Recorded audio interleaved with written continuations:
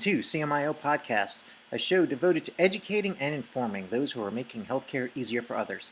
Whether you're involved with informatics, analytics, or new technologies that make the lives of our practicing clinicians better, this show is for you.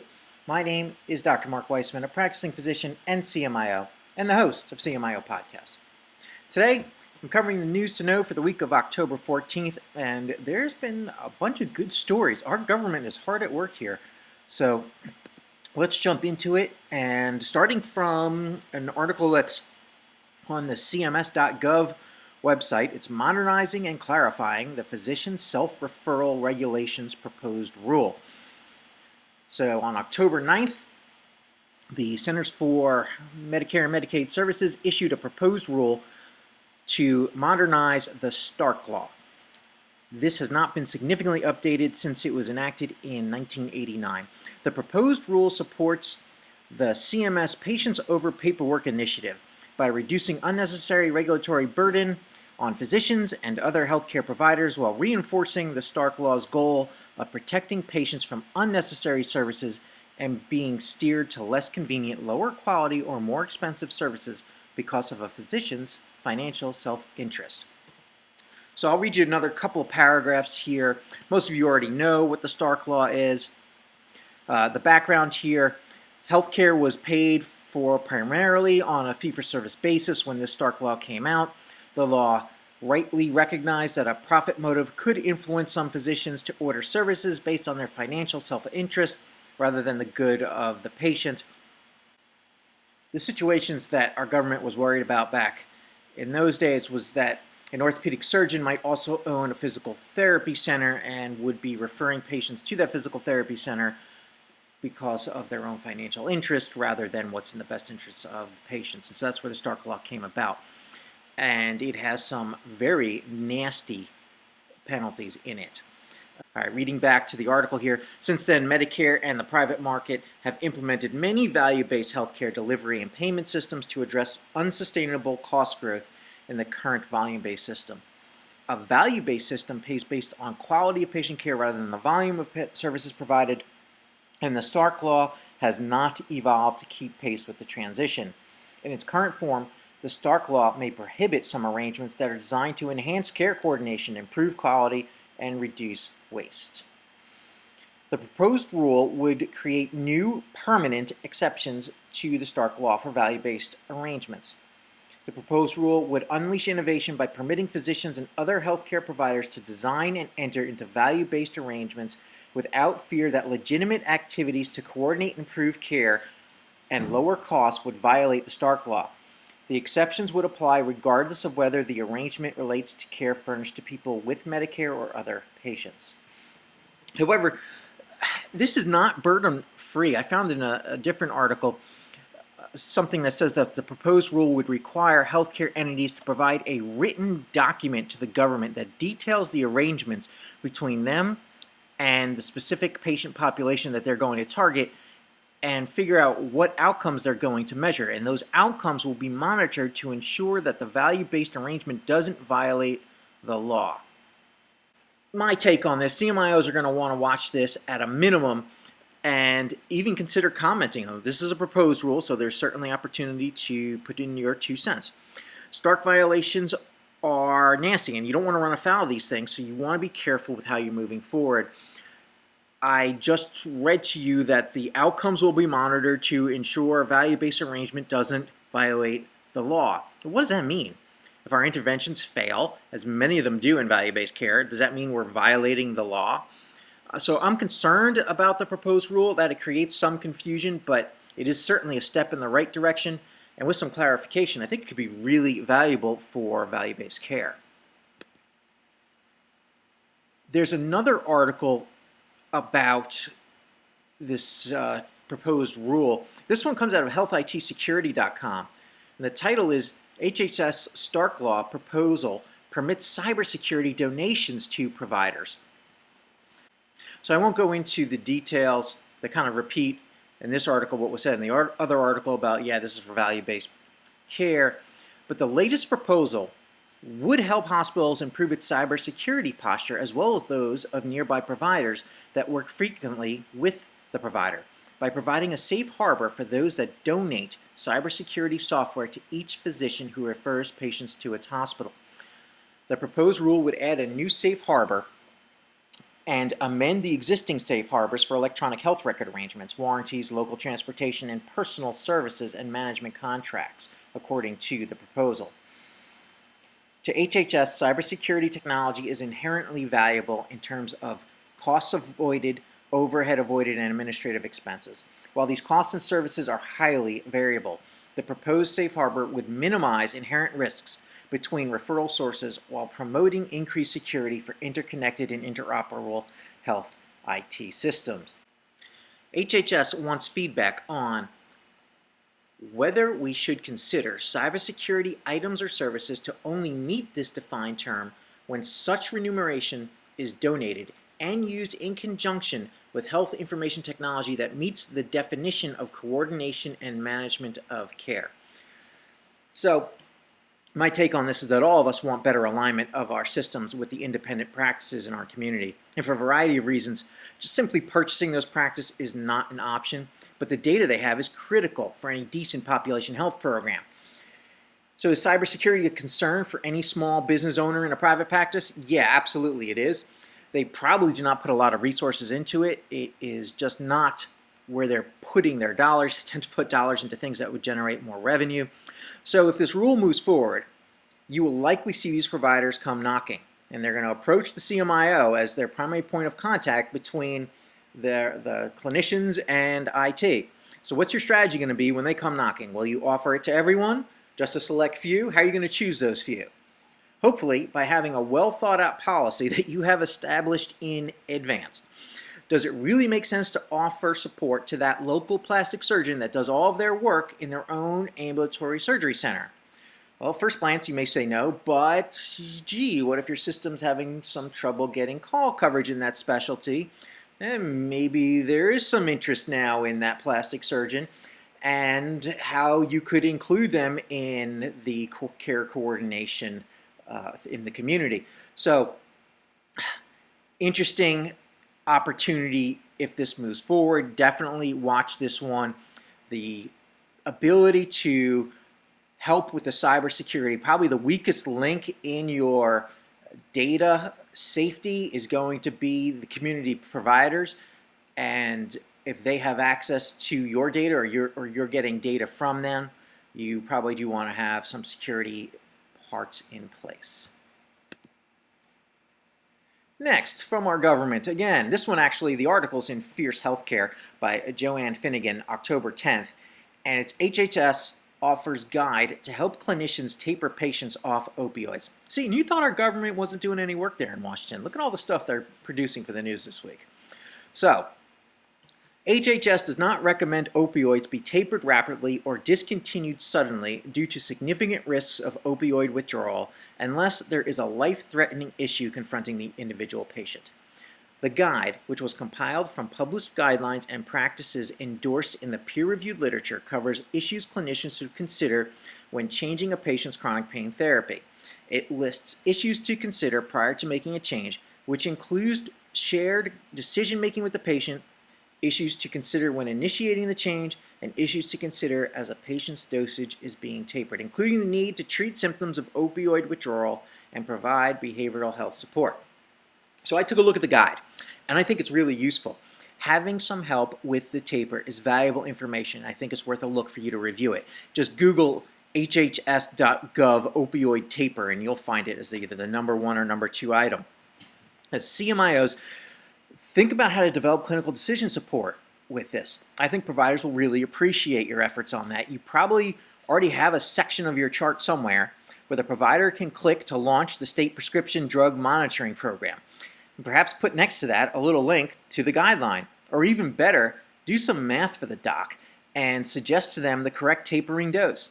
The article is suggesting a 10% reduction per month for a slow taper and a 10% a week reduction for a rapid taper. And we should be able to build that in. That shouldn't be too hard for us. I know one of the more challenging days in my primary care career was when the pain clinic across town closed down. And the patients start calling and they're asking, what can you do for me? I don't want to go through withdrawal.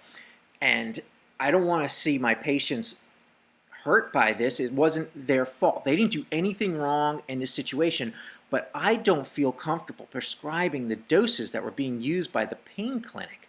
So I'm in a bad situation, as many of us have gotten into this situation.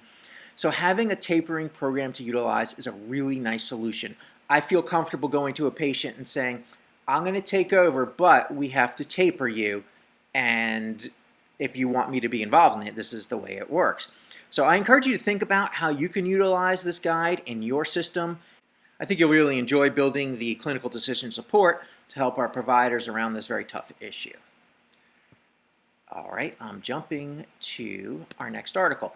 And the next article comes out of Healthcare IT News. It's written by Mike Milliard. Amazon Web Services says Amazon Textract, that's Textract, is now HIPAA eligible. So another big move aimed at its healthcare clients. Amazon Web Services revealed this week that its Textract machine learning technology, which can help healthcare organizations more easily extract data from scanned documents, is now HIPAA eligible, joining half a dozen other cloud-based AI tools. I'll give you another quote from the article here. Amazon Textract analyzes virtually any type of document, such as patient information from an insurance claim or values from a table in a scanned medical chart, without requiring customization or human intervention. Holy smokes. All right, going on with the article here, another paragraph. Textract joins 6 other AI tools that are HIPAA eligible. That's Amazon Translate, which does language translation, Amazon Comprehend, which extracts insights from unstructured text, Amazon Transcribe, which does speech-to-text conversion, Amazon Polly, which goes the other way with text into speech, and Amazon SageMaker, which is managed machine learning service. One more is Amazon Rekognition, that's spelled with a K, Rekognition, that's image and video analysis. My take on this is huge. The CMIOs know how much value is locked away in those scanned documents. Those echo reports that you get that come in as a fax from the system across town, you can now pull out the date of the study and the ejection fraction, and maybe we won't be repeating as many unnecessary echoes. Or how about that colonoscopy report with a recommendation for a follow-up in 3 years? Yeah, we could take that information, lift it off the scanned document, update your health maintenance or whatever the tool is that you're using to keep track of when the next colonoscopy is due, all without human intervention. So perhaps we can even get these tools to be accurate enough to index and then file these scanned images into the correct spot in the chart without too much human intervention. Or maybe, do I even need this scanned in document if we lifted all the good stuff off of it? That's really intriguing. So it's a bit risky when you start putting information into people's charts automatically without human intervention, so I'm not sure that everyone's comfort level is going to be there, but the concept is awesome. Scanned in documents are a prime example of where healthcare is so far behind. So I was sitting in one of our offices the other day, and I heard the audible tone of a dial-up modem connecting with another device. Some of you millennials out there won't even know what that sound is, but for those of you who are born anywhere probably before 1980, understand that when you had your 300 baud modem on your Atari 800 as a kid, you remember hearing the dial-up tone and the connection tones. And I still hear that in one of our offices today. It's horrid. Only in healthcare will you hear those modem connection devices. So anyway, is your health system utilizing the cloud, utilizing something like an Amazon Web Services to take advantage of these kinds of things? As CMIOs, you do need to know about these advances and be steering your health systems towards getting the data in the cloud. We cannot take advantage of these tools with the data sitting locked down on-prem. Just my 2 cents. Next article. Let's touch into telehealth. Out of Fierce Healthcare, Paige Meinmeier, I think that's how you say it, October 10th, United Healthcare launches a new app with on-demand telemedicine. So, tell you a little bit about what this app does. Using the app, a United Healthcare member can directly request and schedule a virtual visit instead of needing a separate login or having to jump into a separate application. Most United Healthcare members are covered for such visits. United Healthcare has covered telehealth visits since 2016, but consistent feedback from members and employers said that there was a need for easier navigation. Employers view virtual visits and telemedicine broadly as a key tool to manage costs and help workers avoid unnecessary trips to the emergency department. A recent survey from the National Business Group on Health found 51% of large employers are making additional virtual tools a top priority for 2020. The goal, he said, this is someone from United Healthcare, is to ultimately build a one-stop shop dashboard that could host a variety of valuable data. So integration with wellness programs, claims data, and remote patient monitoring are likely on the horizon. All right, a couple points out of this article. So why did I highlight this? Number one, I like that statistic of 51% of large employers are making the additional virtual tools a top priority for 2020. It's not compelling enough for me to make significant changes in my behavior as a CMIO quite yet. Yes, employers and payers want to see more telehealth because they see it as a way to reduce payments to providers. From their standpoint, the patient gets the care they were seeking, and the reimbursement rate for a telehealth visit costs them a fraction of what an emergency department or urgent care visit would cost. Also, the insurer has more control over who is conducting the visit if it's done on their system. Think of this as being a narrow network. They can implement some steerage. They're going to contract with providers to deliver the telehealth services that can deliver care at a low cost for them. That's their business model. And perhaps that is your health system, and perhaps it's not. If you have a solid footing in value-based care, you may have the infrastructure in place to do this. If you're in fee-for-service, a significant portion of your revenue is coming from fee-for-service. Having United siphon off a piece of the low acuity visits, that's not much of a concern. Which brings me to point number two, that everyone has a telehealth app. And this is not tremendous news. Okay, another person has a telehealth app. So from a patient's perspective, they have United Healthcare app on their phone. They have your system's patient portal. They probably have the system across the street's patient portal. And they may even have an app from one of the third-party telehealth providers like an MD Live or Teladoc. Which one do they click on when they want care? I see a lot of opportunity here for confusion. From a strategic standpoint, you have to decide if you want to stake a claim in the digital frontier or not here. Most health systems are just dipping their toes in the water and not making a real concerted effort with dedicated providers and dedicated marketing because the economics just do not make sense yet. At the moment, health systems do not care if the urinary tract infections and upper respiratory infections are treated outside of the system. There is no brand loyalty being established with the tool that helps patients treat low-level illnesses. It is a commodity. And that in and of itself is a bit of a disappointment. Another part of medicine that has deteriorated into a commodity and is not seen as having much value. It's going to be a race to the bottom to see who can provide the visit at the lowest cost without the focus being on quality. And so for that reason, I really don't get too worked up by seeing another entrant into the telehealth space. Nor do I get too worked up about things like minute clinics or other things that are siphoning off the low, easy stuff. It's just not a space that health systems really want to have the fight in. Now, if they start getting into chronic care management, we better pay attention.